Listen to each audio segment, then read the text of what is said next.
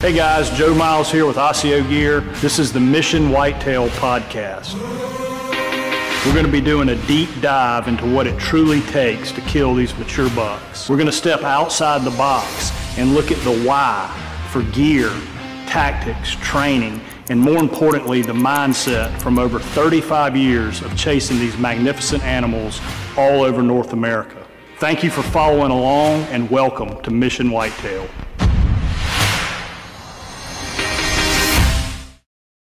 All right, guys, welcome back to Mission Whitetail. We got a really cool guest today, Andy May. He's been a buddy for a couple years. I've met through social media. He, like me and Kevin, is big into the archery side of bow hunting, gets really technical with his setups as well as how he hunts and where he hunts, and just a great story. Andy, I'm not going to put words in your mouth here, let you talk a little bit, but, kind of grew up not in a hunting family, if you will, and kind of learned everything on your own, and just a real fascinating story. So if you don't mind, man, just tell us a little bit about kind of your history. And I know you've done this on about 75 different podcasts, so you're probably tired about talking about that. But if you would, just give us a little background on how you got going so our listeners can know more about you. Yeah, sure thing. No problem. Thanks for having me, by the way. I love your guys' podcast. Love what you're doing. So I'm happy to be here. Well, thank you. Yeah. So I got started, like you said, I didn't come from a hunting family. I got started a little later in life, and actually got started in archery before bow hunting. My cousins got into bow hunting the year before me, and they were kind of like my brothers. I grew up an only child. Didn't have a dad around.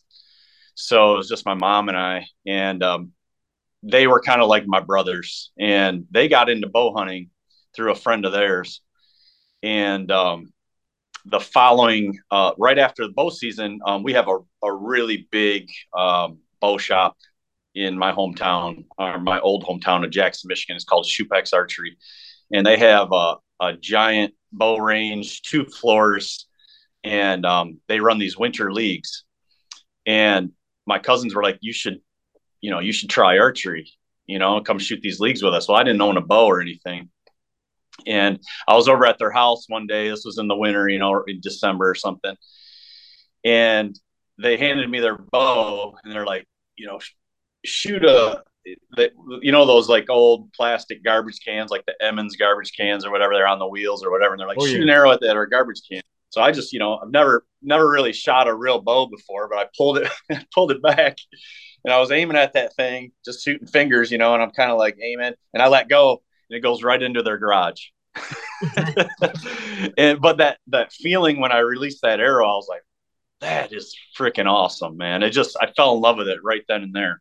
And I ended up going down to Shupex, and I bought a used bow. It was a bear. I can't remember exactly which one it was. But that's how it all started. I got into those archery leagues, and I don't know if it was, I don't know what it was. If it was like my mentality, because I fell in love with it right away, and I started practicing constantly. Well, I got in this archery league with, the hunting culture in my hometown of Michigan is as big as it gets for Michigan. Jackson County, there's tons of hunters. It's a very well-known county in Michigan, and we got the biggest archery and gun shop in the whole state right here. So there's a giant culture here, and the leagues are full Monday through Saturday, full with hunters, men, women that just are ate up with hunting. So there was a lot of like really seasoned bow hunters that were up there. And my very first year shooting in that league, I got first place. Oh, wow. And that's with no training or anything, but I think it was just, I probably had a little good eye-hand coordination. And I think just the way my mind worked, I fell in love with it. And when I fall in love with something, I tend to get obsessed with it. And I'll practice and practice and practice, a lot like a professional athlete would practice on their craft, And it's not something like I really choose to do. It just, I don't know. I just feel driven to do it when I'm passionate about it. And it's not with everything I do. It's just certain things, Yeah, I you get know.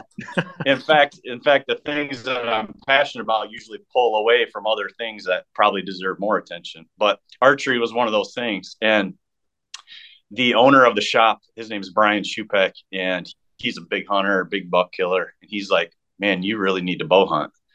So I was like, huh, all right.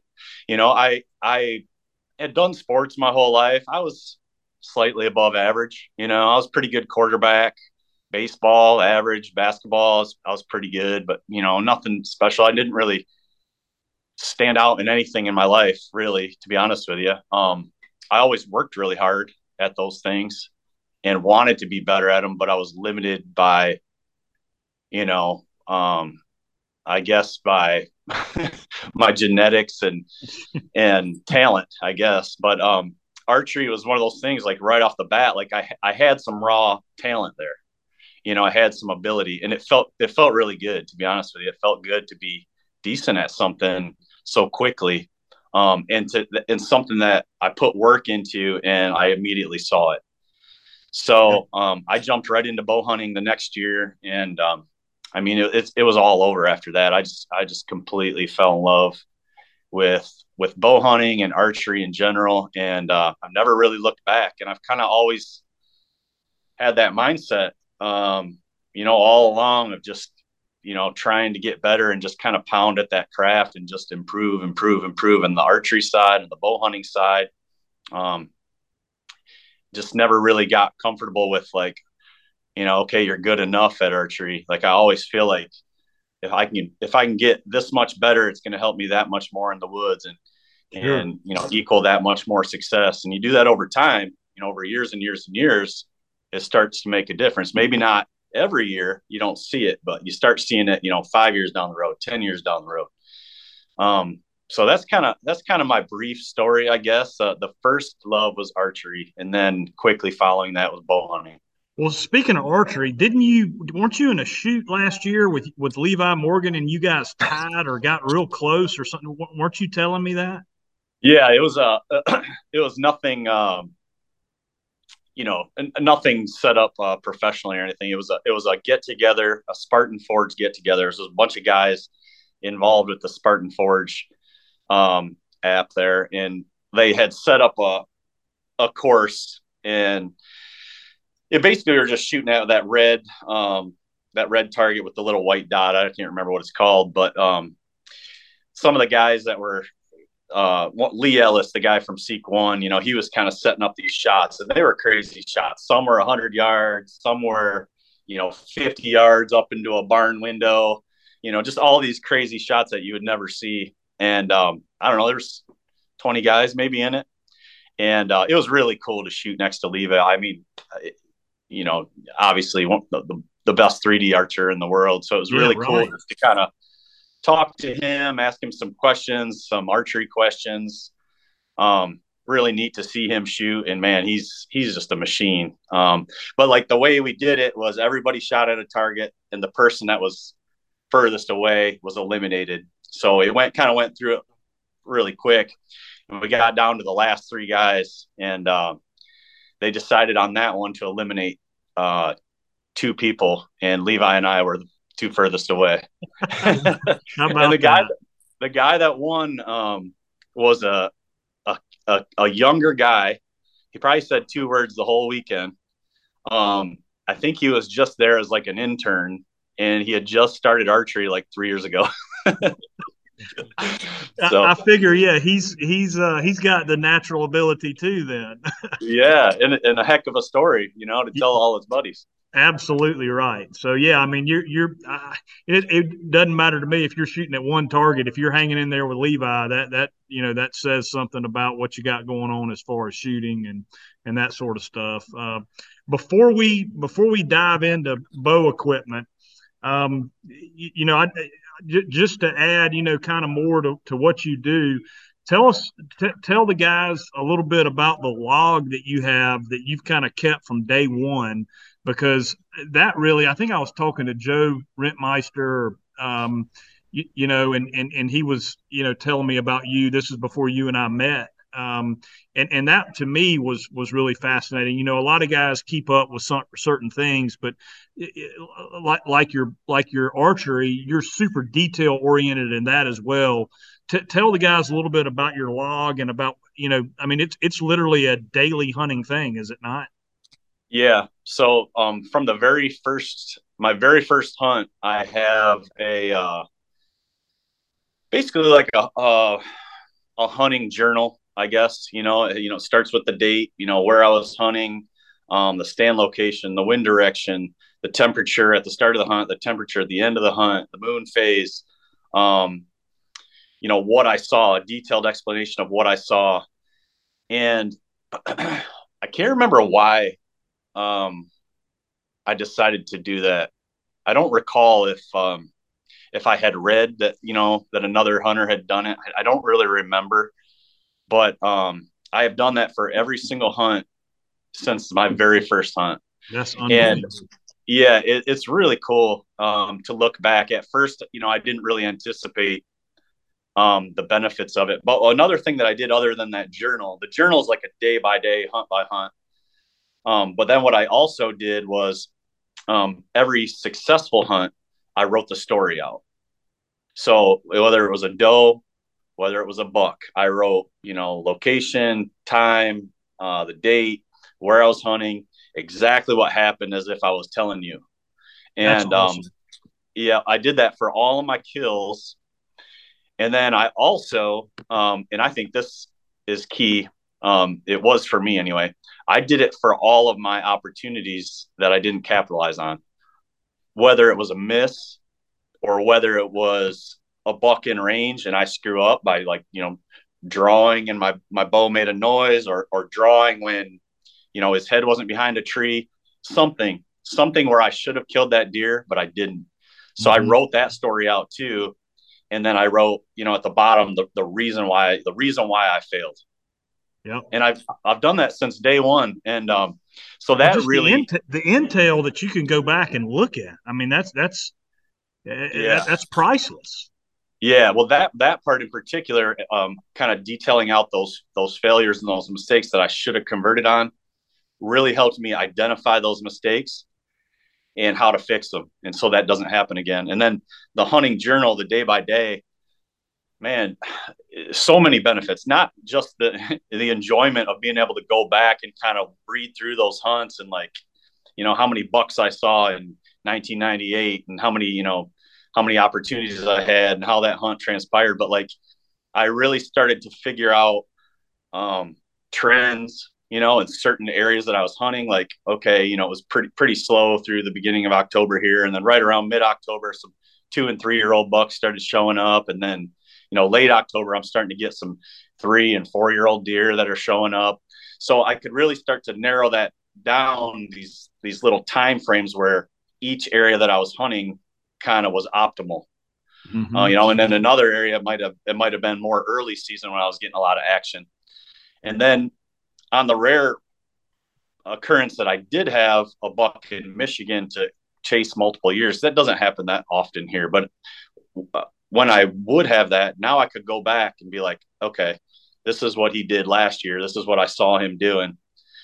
And, I could kind of look at that or anticipate that the following year. And then once we started using trail cameras a little more, now I'm getting my visual sightings and I can compile that with like trail cam data. Now I'm really getting a picture of what this buck is doing year to year, where he's most vulnerable, when he's using this property or this area the most. So then now I can best utilize my time and be efficient. Yep.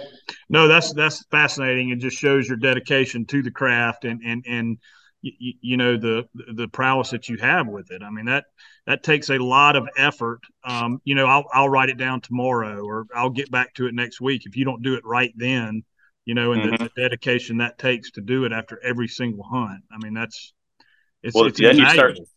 yeah. And if you do push it off, you start missing details, details that matter. And, shoot, you push it back 2, 3, 4 days, then you got 2 other hunts in there. I mean, there's no All way the you're going hunts to to go go. back. Yeah. Yeah. Yeah, so guys, that's something for the listeners that are kind of just getting into it or want to do some stuff. That starting a journal is really a good idea. And I think they actually make them now. Journals that you can buy that have you just kind of have to check boxes and have a place in there to put some notes. So it'd be easy to look some of those up. Do you have a particular one you use now, or you just use a notebook or Well, spreadsheets? I've always used it just a notebook, just hand wrote them out. And then what's a really cool feature, and one of the reasons I really wanted to try the Spartan Forge app is they actually have a journal feature now. So, at the end of your hunt, you go to journal and everything's populated: the date, the time, the location, the weather patterns, the temperatures, precipitation, moon phase, barometric pressure. It's all there because it's all infused in the app. And I can just, type out what I saw, what happened during the hunt. And I can even add photos. Like, let's say maybe I saw a buck cruise by that's a 2-year old, and I can, take a picture of it and put it Yep. in there. So that was a really cool feature with that app. And that, out of all the things that app has, that was the one thing that was like kind of hooked me a little bit because I'm a Sure. big journal guy. Right. Makes good sense, man. Yeah. Yeah, we need to look into that. Kev, you don't do you have Spartan Forge? I don't, but I was talking to Rendell Eric about it.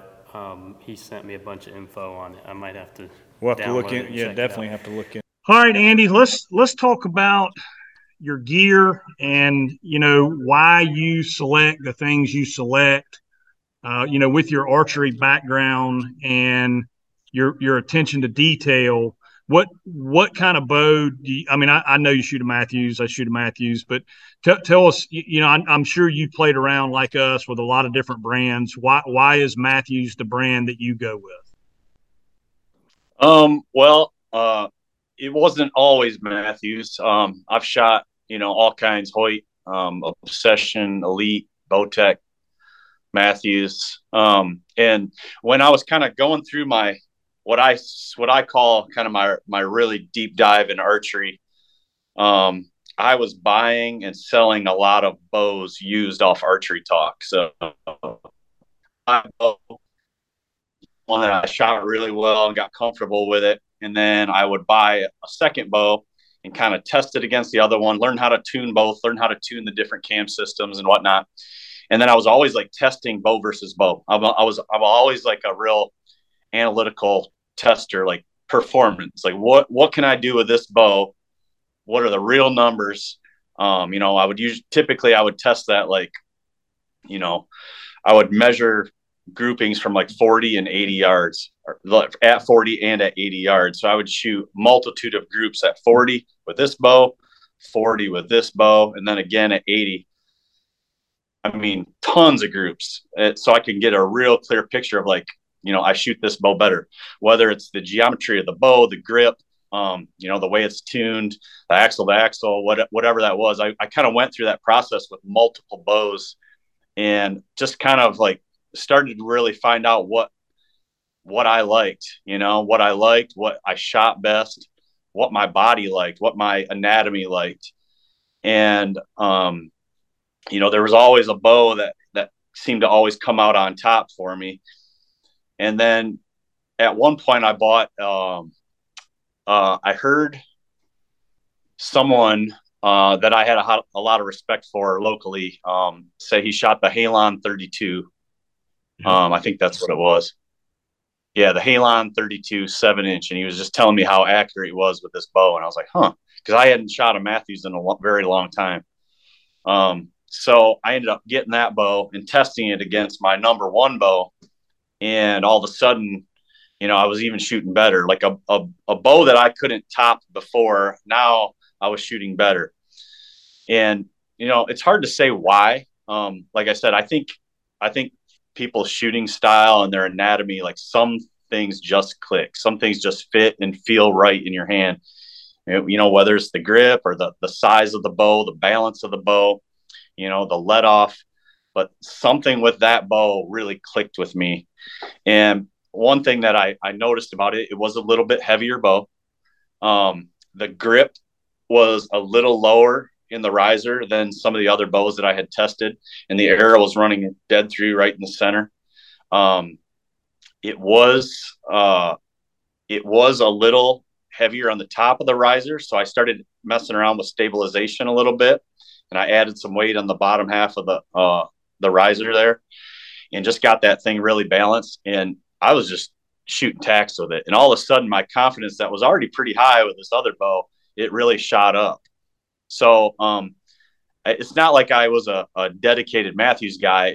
I was looking for other bows that could outperform that one, because to me the ultimate is what am I going to have the most confidence in the woods with, and I have yet to be able to top that. And over the last few years, I formed a little partnership with Matthews. So now I love their cam system. I love their bows. I have very high confidence in them, and really at this point, no need to try anything else. I was doing that, like I said, through my kind of archery learning phase and really testing things out. And I think that's where that deep dive with bows, with arrow setups, with releases, with stabilization. I mean, I was testing all kinds of different stuff like every single day, and man, I just loved it. And some of my friends would make fun of me, and they're like, why are you doing that? Why are you wasting all your time, to gain it, an inch more of improvement?" And I'm like,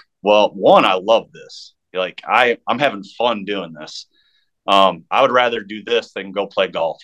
Yep. I'd rather go out and test these things and see, what's grouping better. It's fun to me, but it just goes along with everything else. Like I said before, like just gaining those little increments and improvement, whether it's in your gear, your confidence in your gear, your woodsmanship in the woods, your physical fitness, whatever. I'm all about just gaining those little bits of improvement. And I felt like the time that I was spending doing that was translating into more success in the woods for me, whether it was a confidence thing or what, but I just started drilling animals, and I just felt really confident that, if I was able to pull my bow back on an animal, like it was a done deal. And I didn't always have that confidence. I went through, bouts with target panic and some bows that I just didn't have the confidence in, but it was, I was thinking of it more as like a tool. This is a tool to do a job. Well, it is, but now I look at it as like, it's a part of my body almost. Like I want it to feel like it's a part of my body, that it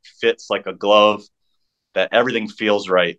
And if you give me a bow that maybe feels a little different, the grip is a little off, the tune is off a little bit, or the balance is off, I mean, it feels like, it feels like I got one shoe on and then I got another shoe on that has a sole this big. And it's just like, I just feel so off. So I've really come to feel, to know that feel that I'm looking for in a bow. And when I have that, when I can obtain that through tuning my bow and balancing it and getting everything set up, man, my confidence is just through the roof with it. So Yeah. for me personally, it's worth it. Yeah, we do a lot of testing, chronographs, decibel meters, Yep. and nowadays they're so close with that. Mm-hmm. They're so close speed wise. Hoyt Matthews, I mean, we're talking about 2 or 3 feet per second. With the apples to apples bow. Even throw in some others. That we've tested. They're all so close. And I was always, I want the quietest, fastest bow I can get. And it Yep. got to a point where they were all quiet and fast. Mm-hmm. Some some are going to be a little bit louder than others, but the really high end stuff is really close. And then it did come down to feel, to draw cycle, to the feel of the bow. Eventually it does come down to that. And I guess that's where the bow manufacturers can all share in the market, because it's a personal preference. Mm-hmm. You can't build something that everybody's going to like. Yeah, and a lot of my friends think the Matthews bows are top heavy, and they don't really care for them because maybe they don't balance like like a prime or something without stabilization. And I get that, but I actually like shooting a heavier bow. I shoot, my shots are more forgiving, for my errors. Like I am not I'm not a professional archer. I'm not a perfect archer. I'm full of mistakes and flaws. But by having a little bit heavier bow that's balanced with stabilization, it eats up some of my flaws a little bit. And I can still have a very forgiving arrow. When I don't make that perfect shot, it's still hitting right there. But one thing you mentioned that I forgot to mention that is right at the top of my list, 100% is a quiet bow. And yeah, now a lot of bows are catching up to Matthews, but for several years there, they were leading the pack. There's no When that question. when that Triax came out, and then the Verdicts, and then the VXR. I mean, those were way quieter than anything else on the market. And a quiet bow, a quiet setup, definitely translates into better success in the field when you're taking that shot, because I think there's a threshold there of and these bows are like teetering on that threshold of what makes a deer react and what makes a deer not react. And I really believe that we're right there. And some bows are a little over that, and some bows are just a little under that. And I don't think it's much. I think we're right there, because I used to have to aim. When I had like my old high country and some of these elites that I shot, they were loud. I could shoot them good, but they were loud, and I'd have a lot of deer duck my string. And I used to have to aim dang near at the bottom of the deer to even get them, because I was shooting so many, hitting them high above the back straps. It was terrible. But when I shot that, I think the Triax was the first one I shot, and I was just like, holy smokes, like this thing's quiet. And people were making comments on it. Man, that thing's quiet. And I started having deer react less, and I saw the value in having a quiet bow. So then I started thinking like, okay, my bow's quiet. It's making a thud more than a slap or a loud like jolt. What are some other ways I can make it quiet? Broadhead, fletching, all these things. I really started trying to get as quiet as possible. And I was doing exactly like you do. I was recording it, setting a camera out there and hearing it whiz by. And then I would say, okay, this one's a little quieter. And that's how I settled on, the fletchings that I did. But then I found like, okay, these quiet fletchings might not always steer the broadhead that I want as good as it can. So I started having to play around with that. Sometimes my quietest fletching that were really low profile wouldn't steer a fixed head worth a darn. So then I had to start looking at mechanicals and whatnot. Or if I did want to use a fixed head, something a little higher profile, but I still tried to find that quiet. That's other than feel and forgiveness in the bow, that is right up there with what I prioritize. Yeah, quiet. I mean, there's no doubt that has to be the quietest. To me, it's the quietest, fastest bow you can get. Mm-hmm. And then obviously feel. It has to feel. You have to be able to shoot it well, because you can't have the quietest, fastest bow, and if you can't shoot it, it really doesn't do anything for you. But you started talking about broadheads. I think I got it on the list here to get into a minute. But sticking with the bows, do you put an aftermarket string on, or do you go with the zebra string that comes on the bow? So I've shot the zebra strings. Haven't had a whole lot of issue. Maybe a little string stretch initially. I'll kind of twist everything down, get it where I want it, shoot it for a while, then I'll go back and test it, and almost always I've lost like a couple pounds. So I know the string stretch just a touch, but usually once I set them that second time, they're usually good to go. But the last two bows I've actually had, I think his name is Gene Kosuth. He's a friend of mine. His dad makes custom strings. He's out of Missouri, and he sent me a couple of strings, and I've been really, really happy with those. So I know there's a lot of really good aftermarket strings out there, but I've talked to the guys at Matthews, and the zebra strings now are not the zebra strings that were, 5. That's what I was about to. That's exactly what I was about to say. Joel Maxfield, who works at Matthews, who I'm sure he and I are buddies, yep. and we talk a lot. And he says the majority of issues they get back at the factory, like customers that have bows and return them for issues, is because people put aftermarket strings that weren't correct, and it messes with the timing, it messes with the cams, and those are the most of the issues they get back are because of aftermarket strings.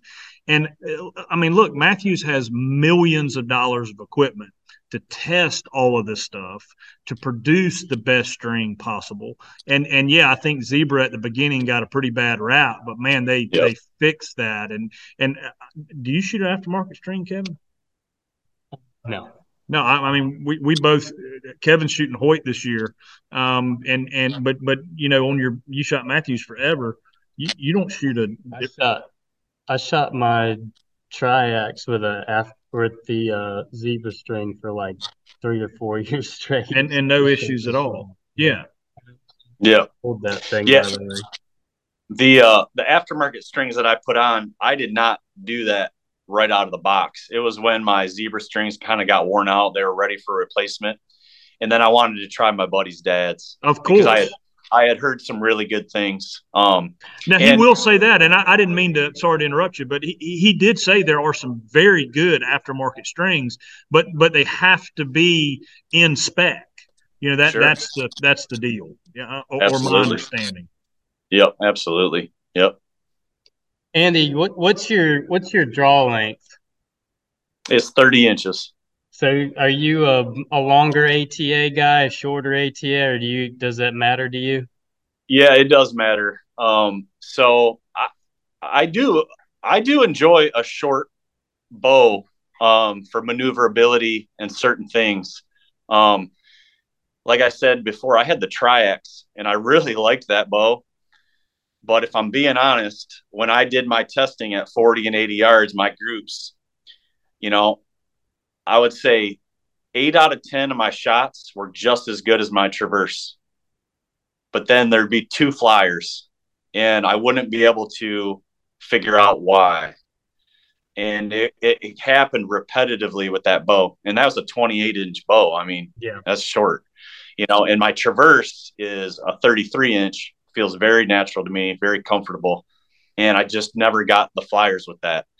And, you know, I'm so in tuned with my shooting. Like I can shoot at 80 yards and I can hold and I pull back using back tension. And I can tell you instantly where that arrow is. Like just by where the pin is, where it breaks, I'll be like 3 inches left and low, you know, and I go up there and it's 3 inches left and low. And I just, everything I feel, I don't get like one that feels like it's dead money. And then I go up there and it's 4 inches to the right. It just doesn't happen. I got everything so dialed in and tuned. Like it hits behind the pin where the pin is. When that breaks, that's where that arrow goes. And I didn't have that with the Triax. I just didn't. And I think at my draw length, I think I was just getting a little bit too much knock pinch. So then they came out with the Verdicts. The Verdicts was 30 inches axle to axle. And I actually still have the Verdicts. And I like that bow a lot. I hunt with it a lot still. It's super quiet, as quiet as the Triax. It's very maneuverable. And I just haven't been able to sell that bow. I like it. I've killed too many things with it. I'm super confident. It's an awesome backup bow. So I've kept it. I've kind of come to the conclusion, like I can't go under 30 inches. I think that's my limit with how long my draw length is. With that said, I feel even more comfortable with like a 32, 33 inch bow. I feel like that fits me really well. If I was going to go out and shoot, you know, 30 arrows at 100 yards, or if I go to like the tack, I'm taking my Traverse. I'm taking my Traverse every time, and I'm going to shoot it. I will outshoot my other bows in the long run. But if I go out in the backyard and I'm shooting 60, 80, you know, 100 yards or whatever, and I'm shooting them side by side, you know, I almost can't tell the difference, you know. But that Traverse, that little bit longer axle to axle, it definitely feels more natural to me. I'm not as like crunched down. My head isn't down, like meeting the string. My head's in a much more natural position. So I think over time, I just tend to shoot it a little better with that verdicts. If I'm all dialed in and everything's good and consistent shot to shot, I shoot it as good as any bow. But by having to do that every time, there's room for error there when you're moving your head around to meet that string because of that sharp angle. So 32, 33 inches is kind of my wheelhouse. What are you shooting the Phase 4 now too? Did you get one, and are you trying it out? Yep. So mine hasn't arrived yet. It's supposed to come this month, so I'm kind of waiting on that. I still have the V3X, Yep.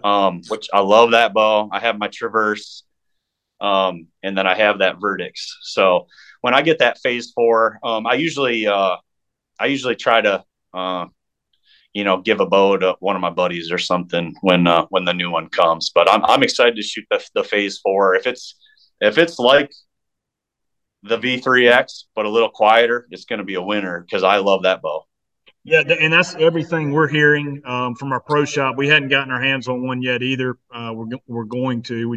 We've been swamped with trade shows and everything with Osseo, so it's been tough for us. But we're after February, we'll be freed up some to really start getting into our testing. And that's everything I'm hearing is it's the V3X but quieter. Yeah. Yeah. I mean, if you got that, I mean, what more can you ask for, right? No, I mean, not much. When you're target shooting, are you high or low let off guy? Do you mess with the let off at all, or you just shoot it how it comes?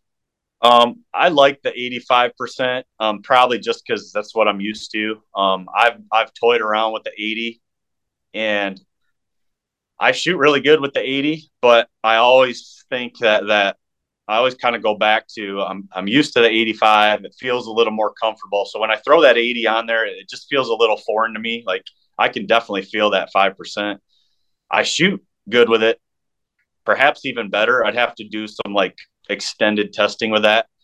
But I always think that little bit higher let off is good, in a hunting scenario. I actually have a bad shoulder.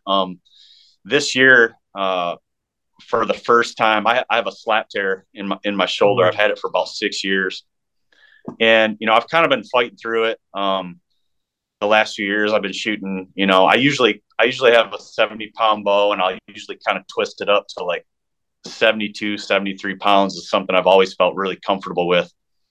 But it was the middle of the season this year. I started having some major problems with my shoulder. And every time I drew my bow back, I was getting pain. And then at full draw, I was feeling like really like tremorish. And I'm like, oh my gosh, this isn't good. So I've actually been talking to a surgeon. I've been doing therapy, all that stuff. Well, right now, I have my bow turned down to 65 pounds.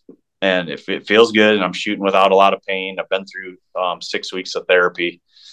So I am really starting to think about the longevity. He said I got pretty significant arthritis in my right shoulder, probably from shooting so much. And the injury that I have is not something that they like to operate on someone my age. I'm 45 years old. They actually don't like to do that surgery on anyone over 30. Wow. Because 80% of the time, they said roughly 80% of the time it contributes to increased arthritis and stiffness in the shoulder within 2 years.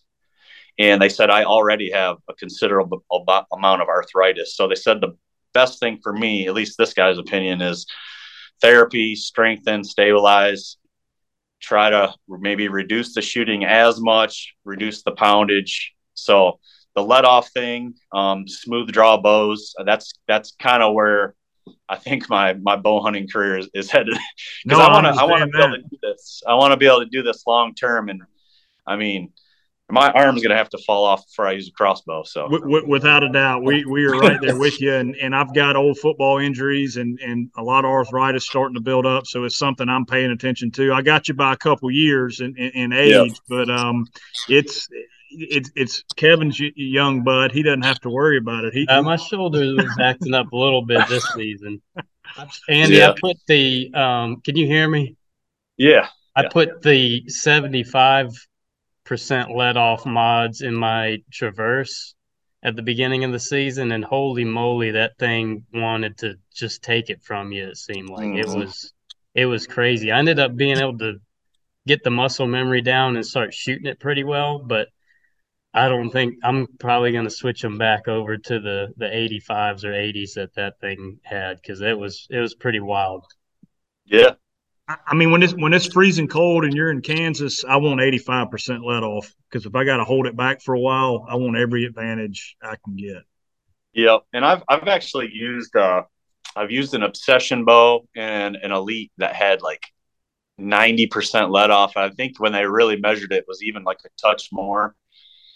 And when I first shot those bows, I would draw it back and you'd hit that 90 and it was like, holy crap, this is my first impression was like, this is awesome. I can hold this back forever. But what I really started to find out was I wasn't nearly as accurate with those bows. And when you have a really high let off bow like that, there's like hardly any tension on that string. So you're real susceptible to little errors in your release, facial pressure, if you got a mask on, any little thing that's messing with that string, because it with 90% let off, it's just barely there. There's like hardly any tension. So I think 85 for me personally is a good sweet spot. I'm holding back some weight, not too much. I can hold it back comfortably. I can't hold it back forever, but I can hold it back long enough. It hasn't cost me yet. Yep. So I it's will kind of where say I'm with at. I will say with like the Hoyts, when I messed with the different let off, it didn't seem like it changed it much. It maybe like shortened the draw length a little bit, and maybe that's what it does on all of them. But um, it seemed like the Matthews was a little more drastic when I switched around the let off than like the Hoyt or another bow. Mm, yeah, that's interesting. Let's dive into arrows. Okay. I think we got pretty talking whitetail setup. You good, Kev? I was gonna one other thing with your it's not your bow setup, but what release do you like to shoot right now, Andy? So I have quite a few releases. I have hunted with a Carter Too Simple 3-finger pretty much exclusively for the last, I don't know, maybe 8 9 years. It's just I like it because I can hook it to the D loop and just kind of let it sit there.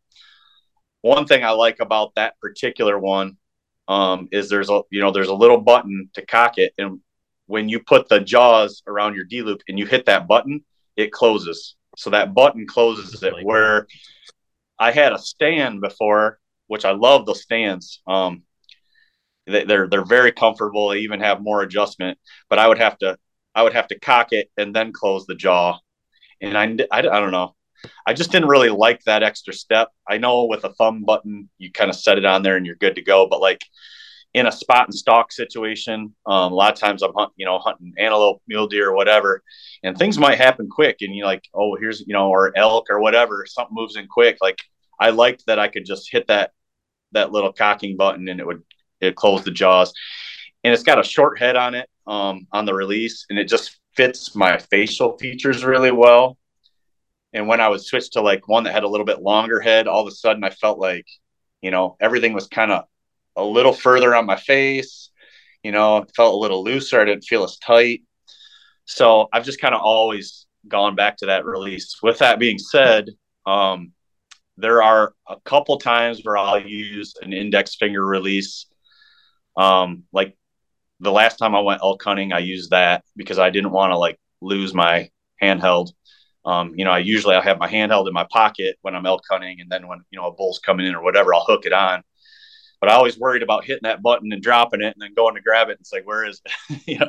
So I got a Carter Quickie 2. I don't think they make that one anymore. I think they make the Carter Quickie, but the Quickie 2 was one that Randy Almer recommended, and it's got the hook away from the face like this instead of towards the face. So it's actually reversed than most index fingers that you'd see. But I love that release. I shoot it really well. I shoot it the same way. I hook into it like this, and then my finger never moves. I just pull, pull, pull, pull, pull until it goes off. So it's got a really nice trigger on it. There's no travel or anything. I love that release. I could hunt with that no problem. And then I also have a hinge release that I shoot a lot. I shoot that a lot in the off season. I've been shooting that a lot lately. And honestly, I could hunt with that too. I shoot it really well. It's just with that one, obviously you can't, I mean, you could hang it on your D loop, but it's a very high risk of getting knocked off. So I hunted with the hinge one season, and I made 3 great shots on deer. And it just, I don't know. It just wasn't quite for me for hunting. What I noticed was um, at severe angles, like when I'm shooting flat in the backyard and I let my thumb off that and I just kind of relax and the release rotates. That's all fine and good. But then when I'm in a tree stand and all of a sudden I'm down, at shots like this or turning my body like this in a saddle, the speed of the release, not the actual speed of the release, but the speed that I was manipulating the release changed. And I just wasn't quite as consistent with that. And it kind of plays with your head a little bit. So I've left that more for practice. And I think what that does is just reinforces that unanticipated shot, which I've worked really hard to try to master. That's really helped me when I was going through target panic. So everything now is like I kind of use that unanticipated release, that back tension where I just pull, pull, pull. I don't ever manipulate my fingers into the trigger, if that makes sense. Yeah. Yeah, I tried to do the hinge last off season and it just freaked me out. I'm gonna need some lessons from you here because it I can do. I watched your video where you pull with the thumb barrel Yep. handheld. I can shoot it just fine like that with the unanticipated release, but that click with the hinge, holy moly! I guess I just wasn't used to it. It freaking freaked me out. When it clicked, did you kind of jerk? It's like I would get it to the click and then I wouldn't relax anymore. I would pull but my hand would just stay all tense and I just couldn't get it to go. I just didn't. Yeah. I'd like lock up, I guess. Yeah. So the hinges are interesting. So like if you just relax your hand, like if you just let your hand look at your hand and then just relax it, like this is the position that's the natural relaxed position. It's not like this. It's like if you just let your fingers go, you see that angle right there? Yeah. So when you draw back a hinge, okay, and then you let your thumb off that, and then you rotate it to click, that's like, to me, that's like, okay, now I'm in the spot. Now I start my shot process. And if you just relax your hand, it automatically goes to that position. The hinge will automatically, as you relax, your hand is just relaxing into that position and it's rotating the hinge and then it fires. Now, yes, you can pull, but the way I always shot a hinge was I would come back, take my thumb off, and I would rotate to click. And now I'm like aim, aim, aim, and I'm just relax until it goes off. So you're still getting that unanticipated release because you're not hammering a trigger. And it's the same type of unanticipated release as if you're pull, boom. But it's just a different way to get there. So you have to be able to relax that hand and just let it go to that natural position with a hinge. And it does. It takes some commitment. Yeah, for sure. I can, like I said, I can do it with the thumb barrel release, like you're doing, where you relax. But for some reason, that hinge was, yeah, I was running into some roadblocks there. Yeah. Anyway, all right, let's go on to arrows and whitetail arrows, Andy. And I know we're probably running on about an hour here already.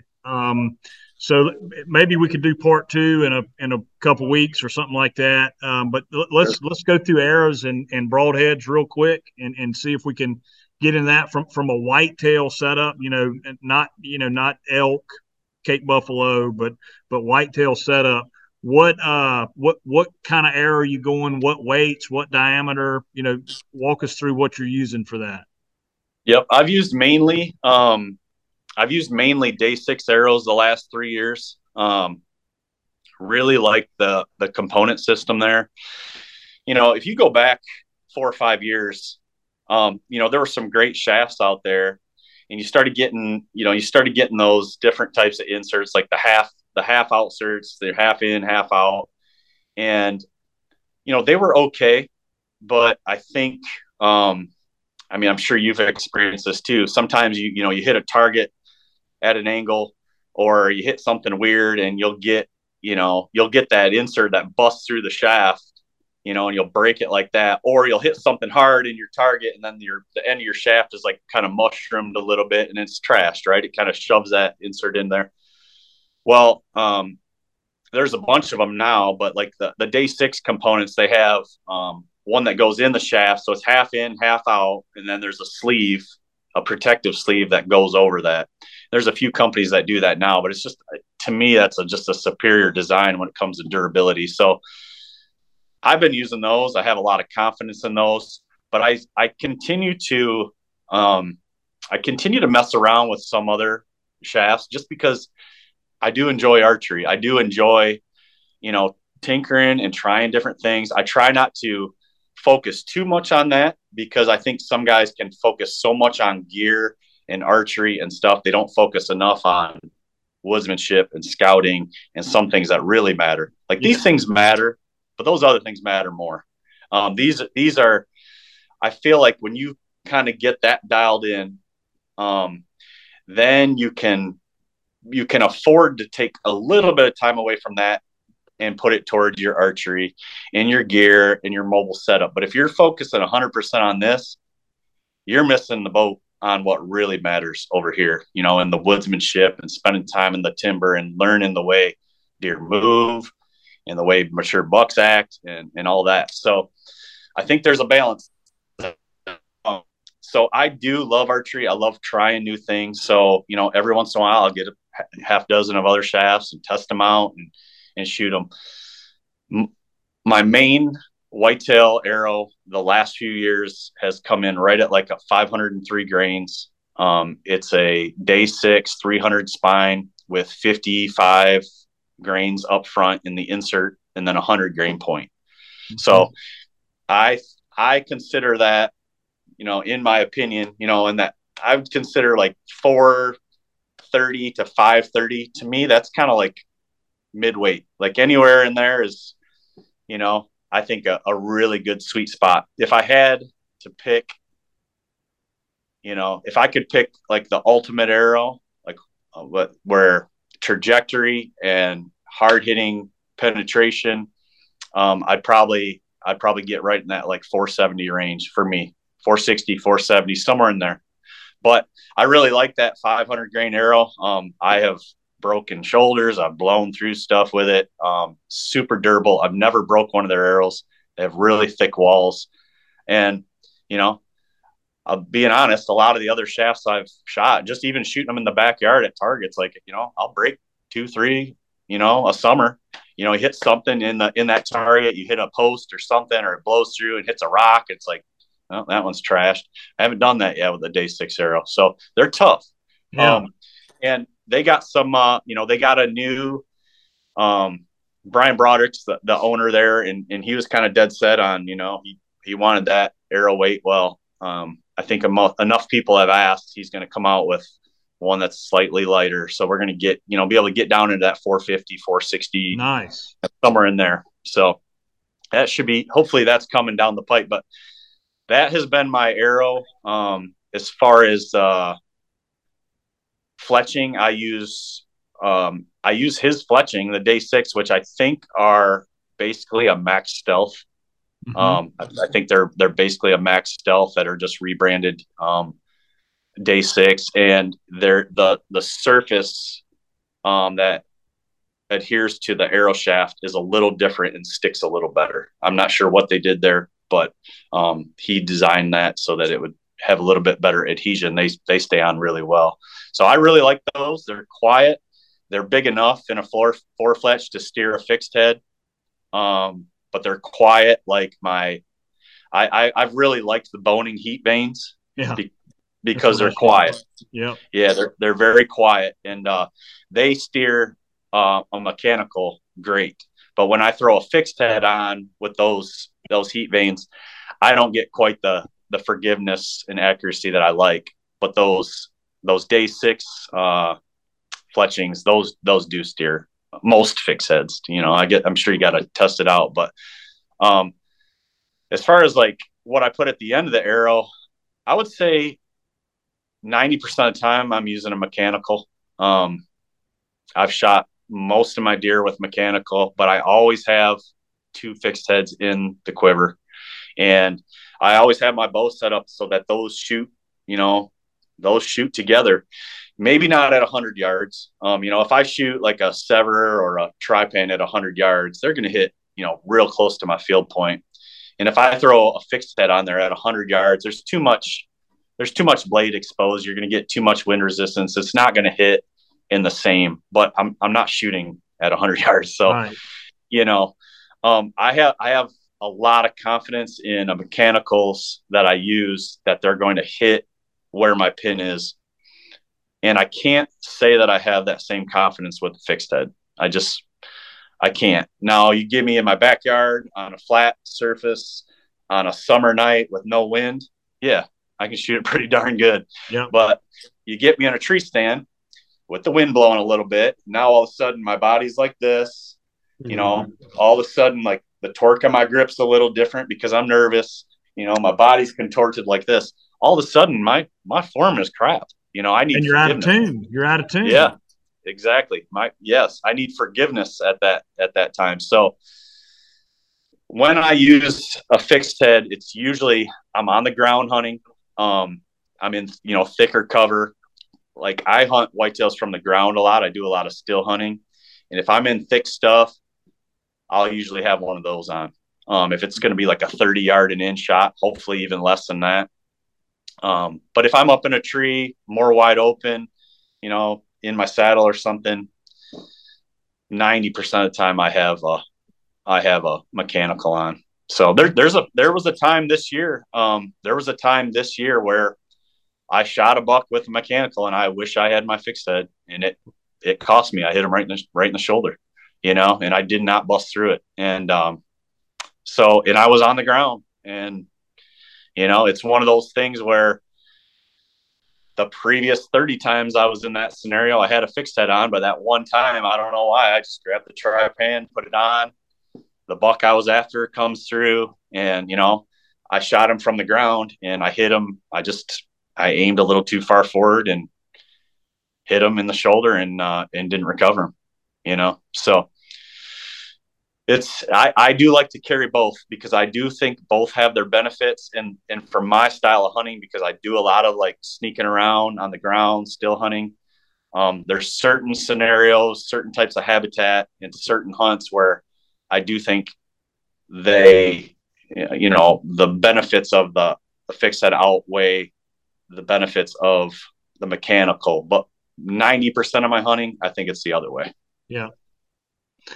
Yeah. And so tri-pan and sever are your mechanical choices.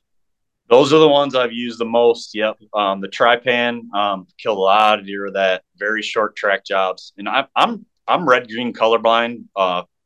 Not completely, but very much so. Tracking deer is very difficult for me. Seeing blood, and the tri-pans, if I put it where it needs to be, I get really, really short track jobs, and I personally need that. Yeah, it's amazing.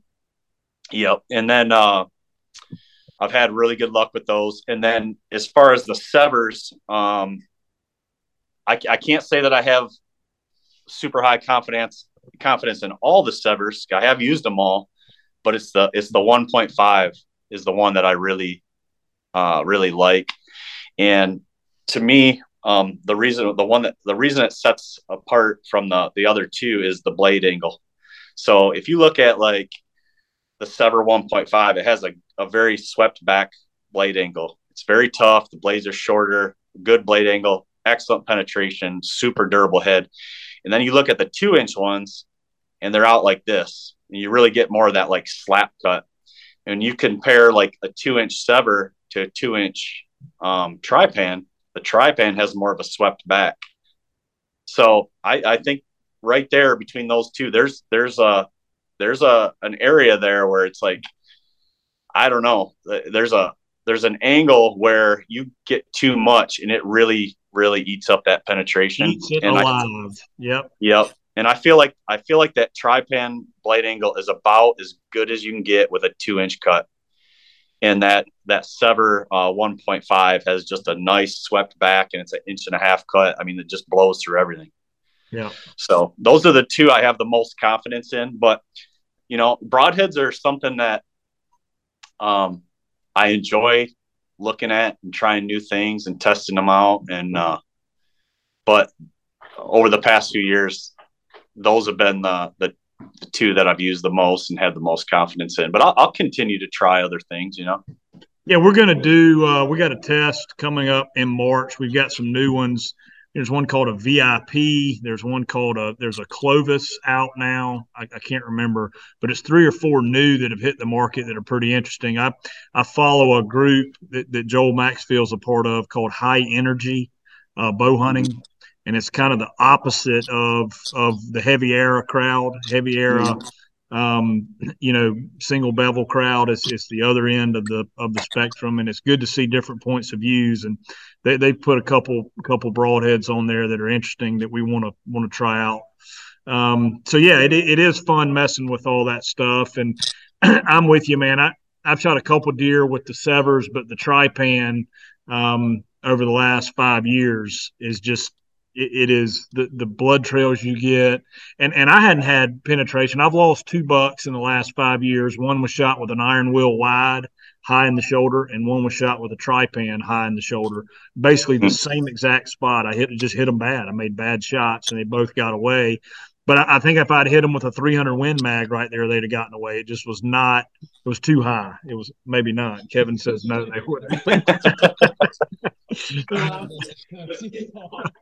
Okay, a 6.5 Creedmoor. How about that? There you go.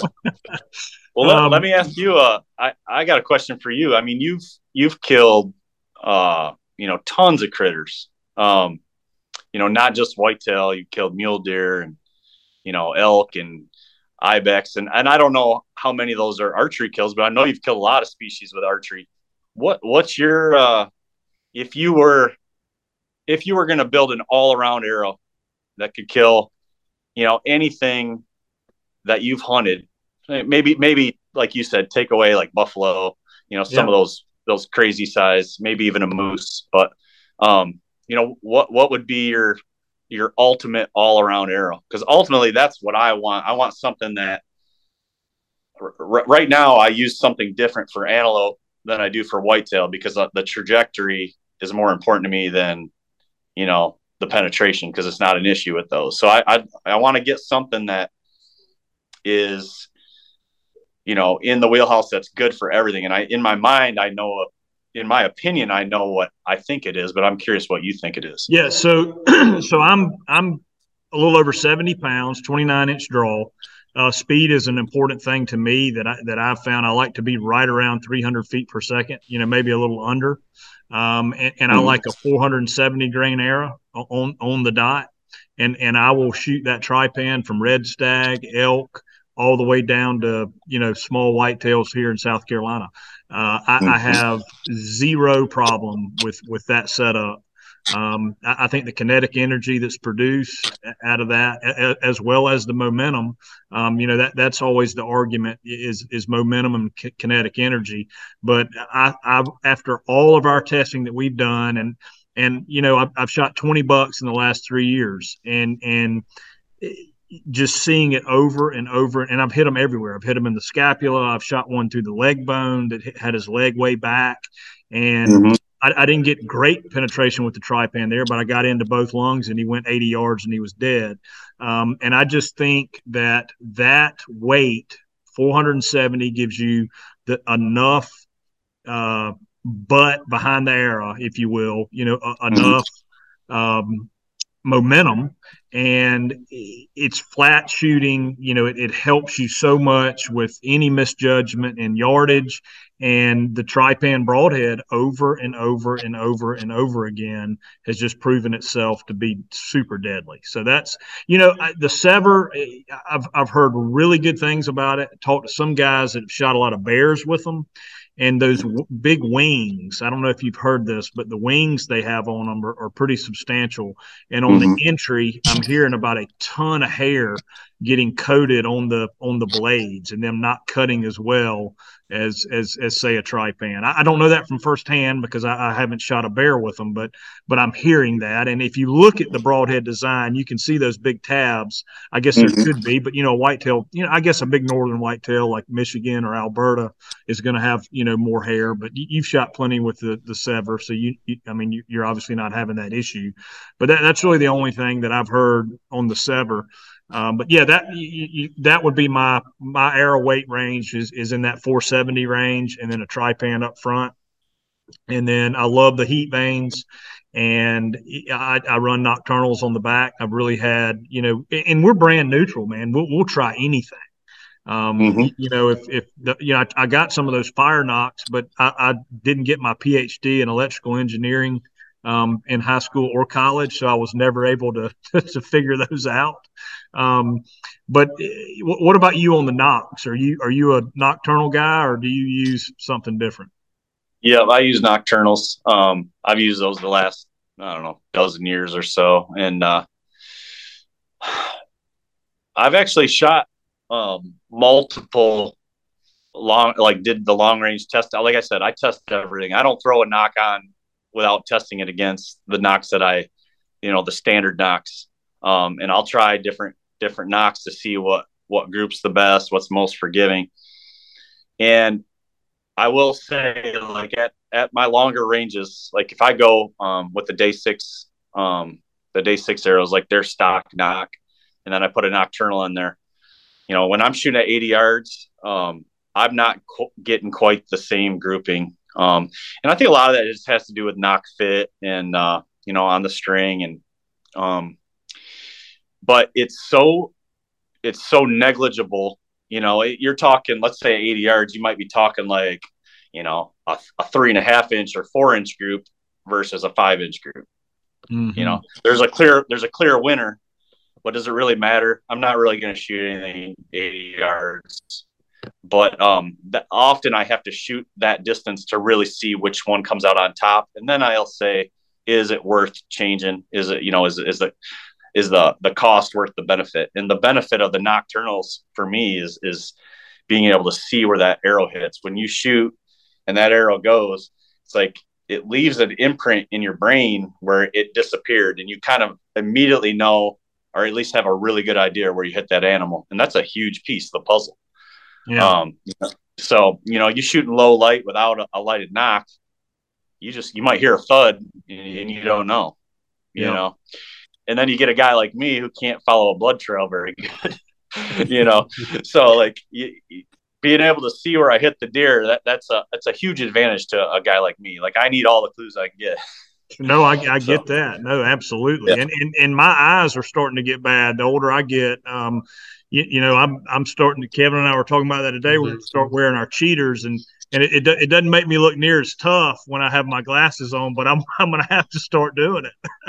Yeah, it happened to me this year. My eyes, like I've really noticed, like up close, my eyesight is really getting bad. But it happened to me this year. It actually cost me $1.